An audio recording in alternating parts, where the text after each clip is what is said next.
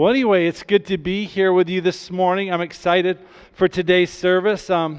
Here we are. It's the first week of November, and I'm starting my Christmas series. Some of you are probably wondering, hey, wait a minute. We haven't got Thanksgiving in there. We'll get to Thanksgiving. But the thing is, I need 7 good, solid weeks to really give my Christmas message this year. So we're starting early. So I'm excited for this series. And it seems like a really good conclusion after a year that we've really focused on spiritual gifts and spiritual formation as well as spiritual conflict. And so it's a great timing, I think, of this series to start talking about desires. So when we talk about Christmas, usually one question quickly rises to the surface. And that question is, what do you want for Christmas? It's kind of a loaded question. Like when you're a kid, you remember that, like making your Christmas list. That was always fun. It was always exciting. But there's always that challenging part of your Christmas list. You didn't want to seem too greedy. So you kind of had to decide what you're really going to put on there. But this year for Christmas, I think it would be smart for us to ask a different question. Instead of asking people what you want for Christmas, I think we need to be asking God, what do you want to give me for Christmas? I think we need to be in that posture before God and say, what do you want to give me for Christmas? I think it kind of seems like a little presumptuous to assume that God wants to give us a gift. And I think sometimes it seems like it's not really good etiquette to assume that God wants to give us a gift. But when you really think about it, Christmas is really a celebration that God is a giver of gifts. Christmas is really a sober reminder that not only does God give good gifts, but it's a reminder to us that some people actually reject the gift that God gives to them. And it's not entirely possible, not possible, that we could reject something that God actually wants to give us. So I think Christmas is that annual reminder that we always need to be in a posture before God and say, you are a very generous, good Father who desires to give good gifts, and we need to be in that posture to say, I want to receive all that you have for me. See, the real drive behind this series is that God wants to continue to bless each and every one of us. That God wants to bless us with some incredible gifts. See, the good news of the gospel is that God is a good Father, as we sang a minute ago, but He's also a God that never stops giving good gifts. And He wants to give us the gift that we desire most. God's a good giver. He knows what we need the most. So the interesting thing about God, He knows what we need the most, so not only does He have to provide the gift, but He has to help us understand the gift that we need the most. So God is busy giving us gifts like spiritual gifts. He gives us grace. He gives us faith. He gives us salvation. He gives us Jesus. But He also gives us a desire. Mike Bickle has said that one of the greatest gifts that God gives us is a desire to know Him. Without God planting desires in each of us, we would never pursue anything of God. So Christmas is that annual reminder that we need to be in a posture of obedience before God and say, what do you want to give me this year? See, I love the book of Ephesians, and in the first verse, or the fourth verse of Ephesians 1, there is another promise of 2 gifts that God wants to give us. And I think these are the gifts that God wants to give each of us this Christmas. Ephesians 1, I love this translation, the Message, when it says, long before God laid the foundations of the earth, He had us in mind. And He settled on us as the focus of His love to be made whole and holy by His love. That's a powerful verse there of what God wants to do in each and every one of our lives. That God decided before the world was created, before we were even born, God decided that you and I would be the focus of His love. And how He would pour out His love to us is that He would make us whole and He would make us holy. To be made whole is to be restored to what God intended for us to be. To be made whole means that God takes all the broken and the shattered pieces of our life and He puts them back together again. That's what God wants to do in your life. But not only that, but God wants to make you holy. He wants to set you apart. And that is a beautiful promise, because what God says, I want you to be set apart from. I want you to be set apart from guilt.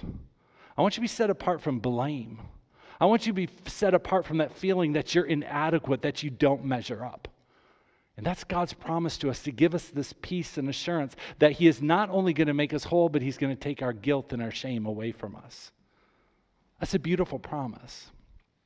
See, God's desire to make us holy extends beyond just something that's going to make us feel good about ourselves. But God wants to make us holy because he wants us to be his instruments to bring wholeness to other people. So the promise of what God wants to do for us is so that we can actually help other people. So we're coming to this time of year where I think it's important for us to be in a posture before God and say, what gifts do you want to give to us? And to recognize that in Ephesians, God says, these are 2 gifts I want to give to you. That God is constantly pouring out on us wholeness and holiness. And I actually believe with certainty that God wants to visit each of us as individuals and as a community with a greater level of awareness of our wholeness as well as our holiness. See, I do understand that, transformation and sanctification is a process. But there are certain times and certain events that you come into your life where there is an acceleration of the wholeness that God wants to bring to you. There's an acceleration of the holiness that God wants to bring. And I think we're entering into that as a community as we enter into these 7-8 weeks before Christmas. We look in Scripture and we see that there are times of acceleration. We look at Peter in the book of John. In John chapter 20, Peter is out fishing on a boat. It's a week after Peter had denied Jesus. He's on the boat. He's pretty much given up on himself. He's frustrated that he denied Jesus 3 times. And what does Jesus do? He sets up a breakfast on the beach. And he calls Peter to get off the boat. He meets Peter on the beach, and Jesus pours out his heart to Peter, and there's this huge reconciliation. That Jesus encounters Peter at one of the most broken parts of his life. In a matter of weeks, Peter goes from being a guy who wants to give up to a guy that stands before thousands and thousands of people, and he preaches the word of God in one of the most beautiful sermons in the Bible, and thousands of people respond to him. That's what happens when Jesus encounters you. That you can go through a huge transformation in a quick amount of time. I do think transformation is a long process, but there are times of acceleration. And I do believe that we are entering into a season of acceleration, that people here will receive a season of acceleration in your wholeness and holiness. I think we need to expect to see God pour out his goodness on us. I think we need to have a big expectation for this time of year. Not just expect a season where you gain more information by coming to church or you gain more knowledge, but you should expect to be like Peter, where you would encounter Jesus in a supernatural way that would change the course of your life. I can say that with confidence. I believe God wants to do that in each of us and as a community, that he wants to accelerate our growth. But we need to understand the desires that God puts in each of our hearts. And we need to be committed to having the desires that God put in our heart met in a healthy way, instead of looking in the wrong places. So the next 7 weeks, I want to talk about the desires that God puts in our hearts. So I want to back up a little bit to last week's message. Last week, we looked at the book of Hebrews, chapter 3 and 4, and we looked at the Israelites who got out of Egypt. Here, this whole generation of Israelites got out of Egypt. They got rescued out of Egypt. But also, this generation missed getting into the promised land. They received salvation. They received deliverance, but they never experienced being made whole and never experienced holiness. For the simple reason that they lacked the faith to believe that God could get them out of one situation and bring them into the situation that they desired. It was all because of their lack of faith. Their lack of faith did something to them that could easily happen to each and every one of us. And that is, their lack of faith deceived them into believing that God did not have the ability or the power or the love to get them into the promised land that they really wanted to go into. And their lack of faith taught them to settle for captivity. Instead of desiring to go into the promised land, this group of Israelites actually desired to go back to captivity. That's remarkable.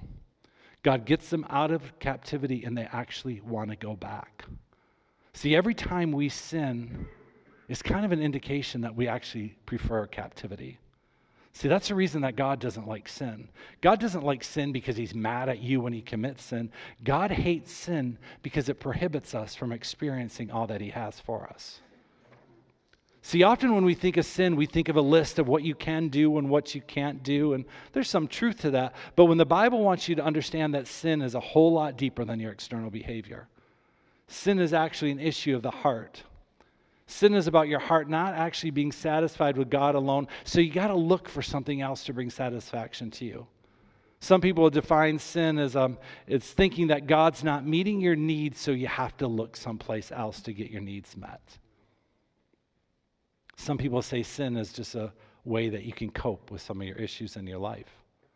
That's why sin is always referred to as a condition of the heart.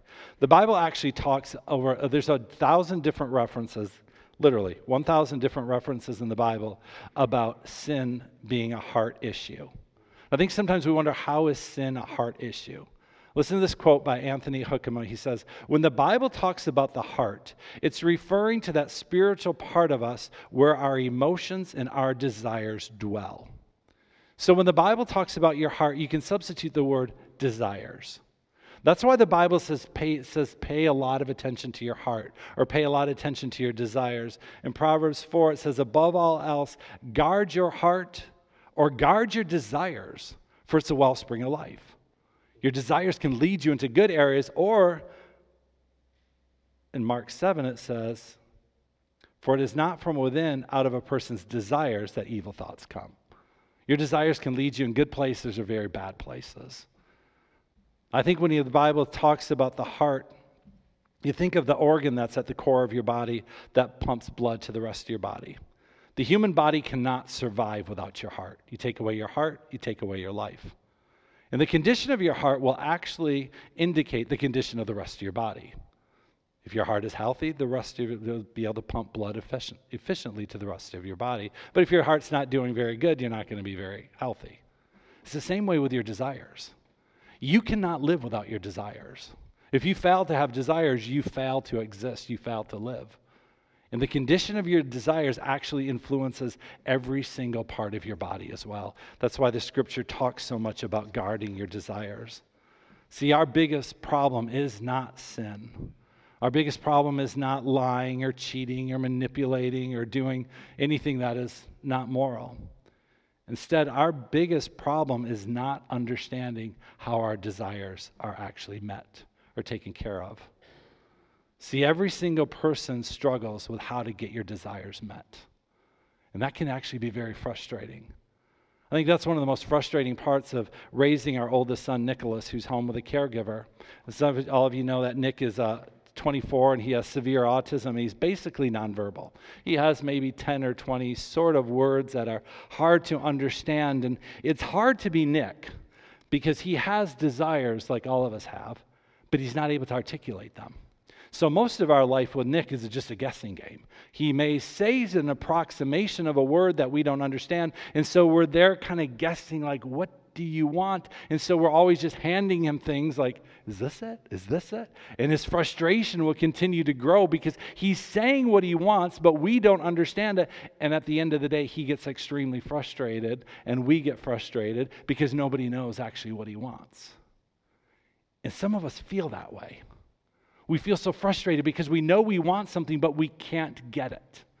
And that's why Thomas Merton, the famous theologian, says, our lives are shaped by the things we desire.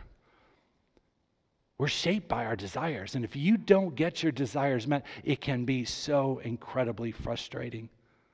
See, the truth is, what we really want, what we really desire, is an extremely complicated answer. It's a very hard question to answer because sometimes we really don't know what we want. So I find it interesting in the book of John, when Jesus, his first question recorded in the Bible, Jesus looks at two of John the Baptist's disciples and he looks at them and says, what do you want? In other words, why are you following me? It's a brilliant question that Jesus would ask an early follower of, why are you following me? And I think Jesus asked each of us to consider that question. Why are you following Jesus? Why are you here today? What are you looking for? Jesus asks us that because he wants to know, what do you really want out of life? What do you want out of your relationship with Jesus? Or another reason that he would say, what do you want? He would say, What really hurts right now in your life? See, a lot of people, they follow Jesus because they have a hurt or a pain that they're looking for Jesus to take care of or to heal. So when Jesus says, what do you want? It's like another way to say, what hurts? See, when you search through and you try to answer that question of what do you really want, we have to get beyond that quick answer of I want a new house, or I want a new car, or new socks. I like socks. Or chocolate cake. We have to sit with those questions, and sometimes you can get to the core of what do you really want. We can begin to discover what we all really want is we want to be loved. We want to be seen. We want to be heard. We want to be valued. We want to be appreciated. We want to be accepted. We want people to understand us. We refer to these as core longings or core needs that we have. Some people will talk about people have 7 core needs. Some people say you have 12 core needs or 14. It really doesn't matter how many or how you categorize them. The point is we all have deep desires in our heart that were placed there by God that He desires to meet. Basically, our desires, our longings or persistent cravings that God has put in our heart that only He can meet for us. See, in various places of the Bible, it will talk about how God wants to meet your desires. We look in Psalm 145, in verse 19, it says, God grants the desires of those who fear Him. Another way to say it is, God grants the desires of people that come to Him. It's a pretty powerful verse. The second line is, He hears their cries for help and He rescues them. That's a pretty powerful verse when you're going through a difficult time, that God hears your cry, He comes to help you and to rescue you, and He wants to give you the desires that you have. In verse 16, it says, God opens His hand and He can satisfy the desire of every living thing. See, our desires that we have are not weaknesses like friendship. They're actually part of the way that God created us. And God will use these desires to draw us into a deeper relationship with Him. It's interesting, this whole concept of God meeting desires and the whole concept of there's always a desire underneath your behavior was actually developed in the 1970s and 80s. Prior to the 70s and 80s, the idea that your behavior was influenced by an external force was kind of new. People really didn't talk about that. The concept of desires was actually developed by Dr. Virginia Satir, who became known as one of the leading family and marriage therapists in the world. She was the one who first came up with a quote that says, your problem is never your problem. Instead, your problem is just an invitation to look deeper at really what is going on in your life. She's the one who would say, your problem is not your problem is your coping mechanism. Back in the 70s and 80s, that was kind of a radical thought to say that there was some external force that was contributing to it. I think it's always fun when you see a proven fact in psychology that people research and they study to say, yeah, this is true, actually is supported by the Bible. I mean, it's kind of fun to see. And then sometimes we kind of really believe it when psychology says it's true. But this was an incredible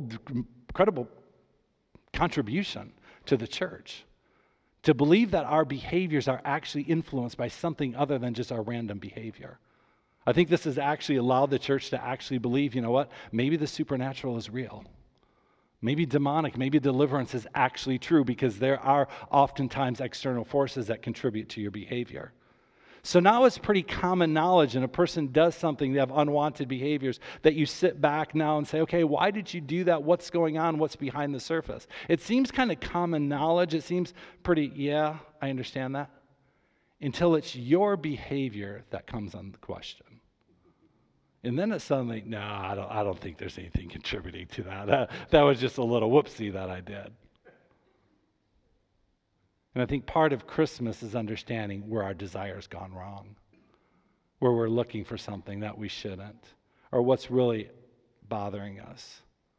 See, this is important that we need to all understand, is that every single desire that we have was designed to be met by God and by healthy friendships. And when those desires are met, we live the most fulfilling and wonderful life. We have to have our desires met by God and by healthy friendships, or we'll never be satisfied. We'll always be looking. As I said last week, we no longer live in Eden. We no longer live in the garden where God is there to meet in each and every one of our needs. Instead, we live in a fallen world. So instead of it feeling accepted, we often feel rejection.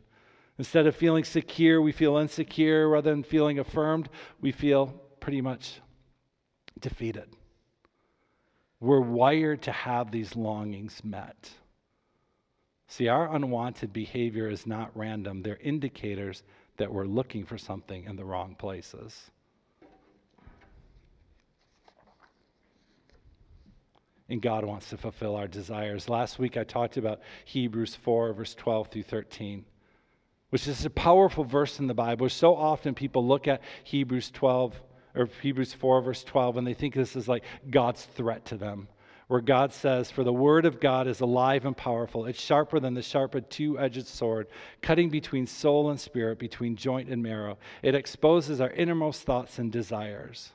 Nothing in all of creation is hidden from God. Everything is naked and exposed before his eyes, and we are the one accountable." See, so often we use that against people, like God's kind of mad at you. God's going to show people what you did wrong. But see, God wants to show us, this verse promises us, he wants to show us our innermost thoughts and desires so he can meet those needs. That's a blessing from God that he would show us what we want. I used this illustration last week, and the reason I'm repeating this is because I got so many comments from people about this section of my message. So many people commented they were so relieved to hear that this verse is not about God's waiting there to punish you. Instead, God is waiting there to help you. That God is there to rescue you, to deliver you, to set you free, and that God's heart and passion for each one of us is to show us kindness by showing us what we're really looking for. That's why I'm spending 7 weeks on doing a series on desires, so we can all understand the desires we have and how God wants to meet them. And last week I used this illustration and said, so some of us can relate to this illustration of you walk into a room and you forgot what you're looking for. And you stand there in the middle of the room, you're like, why did I come in here? That's what your life is like constantly if you don't know the desires that God has put you in your heart. It's like standing in a room wondering, why am I here? It's nothing but frustration. And God says, I don't want you to be frustrated. I want you to understand what you're looking for. See, another good illustration is like going to Target to get toothpaste. And you walk into Target, you get your cart, and you completely forget why you're there. So you walk through the store and you spend $85 on things you don't need. You buy a shirt, you buy some socks, buy some soap. And the whole time you're going, I don't know why I'm here. I came here from something I can't remember. So you do what I do. You go down every single aisle and you think, I'm going to remember. And then eventually you leave and then you're driving home, you pull in the driveway, you're like, toothpaste. But you're not going to go back. But you bought $85 worth of stuff you really don't need. That's what it's like when you don't understand your desires. You keep looking to get things, you're buying things, you're getting things, and you're like, none of this is satisfying to me, but I'm going to keep accumulating things, and it gets so frustrating because you have garages and houses filled with things that you really don't want, but you haven't found what you're really looking for. And God comes in and says, I'm going to show you exactly what you're looking for. That's what I believe God's giving us for Christmas this year. He's going to show you what your desires are. He's going to show you what you deeply desire. But not only that, God's going to bring us on a journey of wholeness and holiness. I don't say that because I'm just trying to get you excited. I say that because that's what the Bible says. That's what the Bible promises. That God's going to show us our desires because he wants to meet those desires. And when God meets those desires, it's powerful. It's like Peter on the beach for breakfast. It's amazing when God steps in and meets your needs, and you are not expecting that at all. That's my hope and my prayer and my expectation for our Christmas, that you are going to be shocked in the ways that God meets you in the next 2 months to meet your desires. See, in 2 Peter 1, verse 3, it says, by God's divine power, he's given us every single thing that we need to live a godly life. That's literal. God has given us every single thing that we need. We don't lack a thing. But we think we lack something. See, sometimes what we lack is not what we need. We lack access to what we need. We feel like there's a barrier between what God has for us in where we are. That's why this verse goes on to tell us the next thing that God's going to do. It says, we have received all of this by coming to know him, the one who has called us to himself by means of his marvelous glory and excellence. See, in other words, what this verse is saying is that we're going to have an experience with God that's going to help us understand the access we have to him. This verse isn't about you're going to come to have more knowledge and you're going to study harder, you're going to be more disciplined. All that is good, don't get me wrong. Study, knowledge, books, all good. But what this verse is saying, you're going to have an experience with God. You're going to have an encounter with God that's going to transform the way you look at things, in the way you see things. And that's exactly what happened to Peter on that beach that one day. He had an encounter with Jesus that transformed his life to the point that he began to start transforming the life of other people. See, that encounter that Peter had with Jesus on the beach, it showed Peter what he was looking for.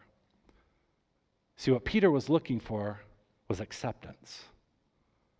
That's what Peter wanted more than anything. He wanted to be accepted. And when Peter got rejected, when Peter got scared, when he got insecure, suddenly he fumbled with his words and he denied Christ. But the whole time, Peter's looking to be accepted. Acceptance is actually a core need that each and every one of us have. We all want to be desired. We want to be received. We want to be welcomed. We want to be embraced. We want to have friends. We want to have people want to participate in life with us. We want to be accepted as who we are and how we are. We don't want to perform to get acceptance. Dr. Dan Siegel, one of the famous child psychiatrists, he says that every child needs to be raised in an environment where they feel secure.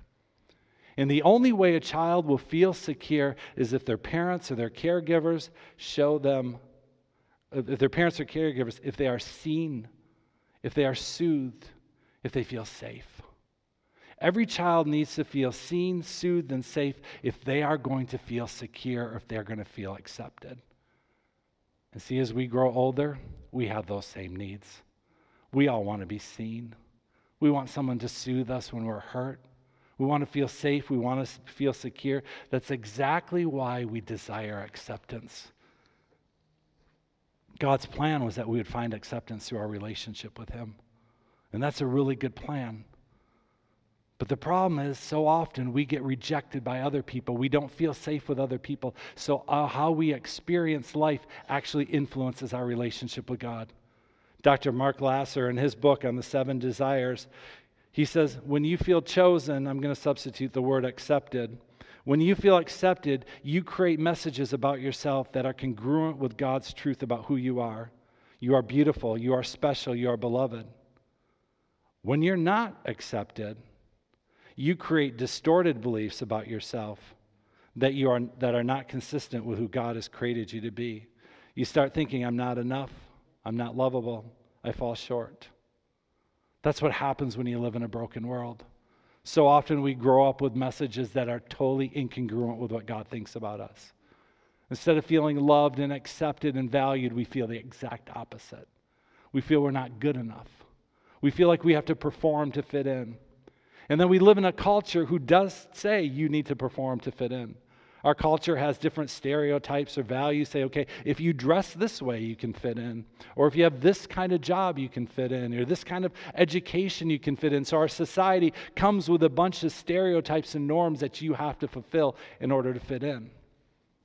And on top of that, we come with gender expectations of guys do this, girls do that, and it gets all confusing of who's supposed to do what. And then at the end of the day, people start to feel like I can only be accepted if I fill in the blank, if I conform to society standards.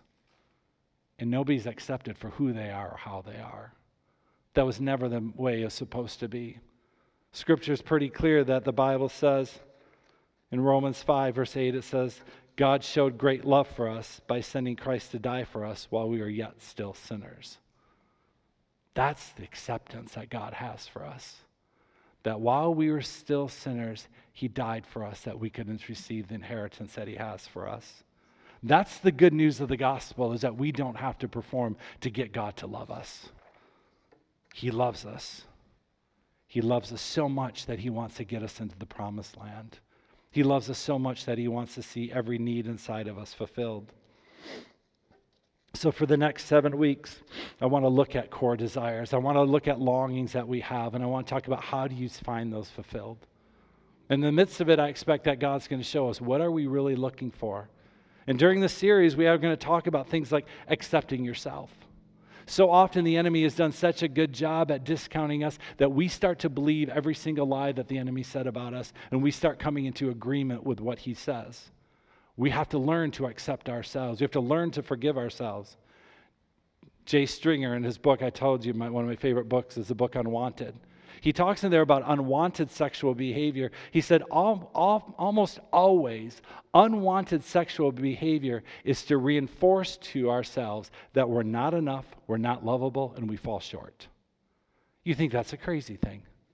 Why would you do things like that? No, sometimes we participate in activities to remind ourselves how bad we are. And God needs to break us free from that. The only way we can get set free from some of these is an encounter with Jesus. We also have to learn, how do you live in healthy community? See, God designed us to be in a community where people would love us and support us, that they would reflect the truth of the gospel to us. We have to live in community if we expect that we're going to walk in wholeness and holiness. And we also have to learn how to meditate on God's word. See, this whole year we've been talking about spiritual gifts, and I love spiritual gifts. But spiritual gifts were never designed for a way to affirm ourselves, but spiritual gifts were designed to help us be imitators of Christ. That God's given us these gifts so we can imitate Christ to the rest of the world. For some of you, it might be really hard to experience the fullness of acceptance by Jesus. I think a lot of us really struggle with that. I know a big part of my Christian life was really believing that God really loved me and that God actually forgave me for my sins. A lot of us struggle a lot with the assurance that God really loves us. And I think that was beautiful when Jesus met Peter on the beach. It was an interesting encounter that Jesus had with Peter, that Peter was feeling pretty much at the end of himself. And Jesus pulled Peter aside and cooked him breakfast and said to Peter, "Do you love me?" That's code word for, Peter, do you really trust me? That's a good question. Do you really trust Jesus? Do you trust him with every area of your life? See, if we're all honest, we would probably say, yeah, there's some areas that I struggle with completely trusting you. And I think that's normal. I don't think we're going to have the full 100% trust of Jesus fully how we want it to be until the day we enter into heaven. A lot of us are going to struggle between now and eternity. We're going to get better. We're going to experience transformation, but there are times that we wonder, do we really trust Jesus? And I think that's a good question to leave this message today, is if Jesus looked at you like he said to Peter, do you love me? How would you respond? But how would you respond if he said, do you trust me in every single area of your life? That's a question that exposes where you doubt, that exposes your lack of faith in some areas, but that's a positive thing. Because for Christmas, God wants to give us wholeness and holiness. He wants to do for us the things that we cannot do on our own. That's a good gift giver. The best gift that you can receive are the gifts that you don't know that you want. And once you get it, you're like, how did I live my whole life without that? Those are good gifts. That's what kind of a giver God is. He's looking at each one of us. He's looking at you online and he's saying, I know what you really want. I know what you want. I know what you need to feel satisfied. I know what you need to experience joy. I know what you need to experience wholeness. I know what you need to experience holiness. And I got that gift for you. In fact, you've always had the gift. But for Christmas this year, I'm going to help you get access to it. That's what we're doing. That's the next 7 or 8 weeks. We're going to learn how to get access to every desire that we have in the core of our being. God's going to plow through some areas of our life and he's going to show us exactly what we're looking for. This is a year to be satisfied. The last 2 years were years to be traumatized. There's no fun the last 2 years with COVID and Christmas. This is a year to be satisfied. Because the Bible says God wants to do that. All I'm doing is I'm just highlighting a couple of the promises in the Bible and say, hey, let's press into these this year. Let's really seek God and say, God, would you show me the desires that you promised to do in Hebrews 4? God, would you give me wholeness and holiness like you promised to do in Ephesians 1? That's all we're doing this year is highlighting what God already wants to do. That's what we're giving you. That's what you're getting for Christmas this year. That's your spoiler alert. I already told you what you're getting for Christmas. So God, I thank you that you are the best gift giver. God, I thank you that you have these gifts for us, that you actually gave them to us when we accepted Jesus as our Lord and Savior. And now, Lord, you're saying it's time to unwrap the gifts that you so desire. So God, I pray that you'd move in a powerful way through this church, through this community, through these people, through these families, and you'd reveal to us the deep and the longing desires that we have deep down inside of us. God, we pray, Lord, for deliverance for each and every one of us to walk in freedom from the enemy that would lie to us. God, may we leave behind us the lies of the enemy that says, you're not good enough. You're never going to walk in the promised land. You're not good enough. God doesn't love you enough. God's ashamed of you. God, we declare today that the lies of the enemy are not going to prohibit us from walking in the fullness that you have for us. God, would you gird us up with strength? Would you gird us up with tenacity? Would you gird us with boldness to believe that the promises that you have for us in Hebrews 4 and Ephesians 1 are for us, for now and for today?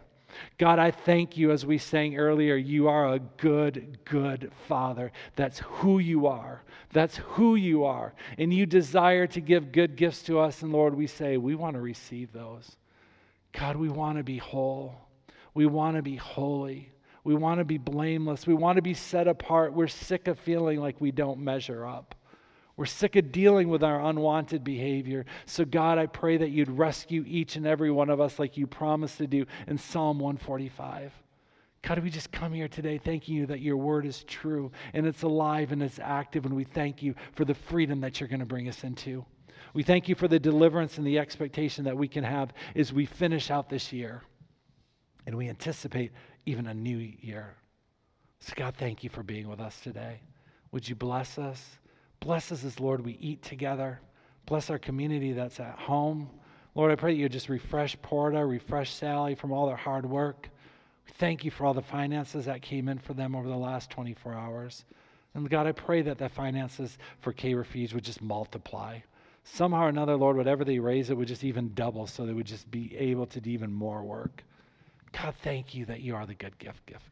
Thank you, good gift giver. We pray in Jesus' name. Amen.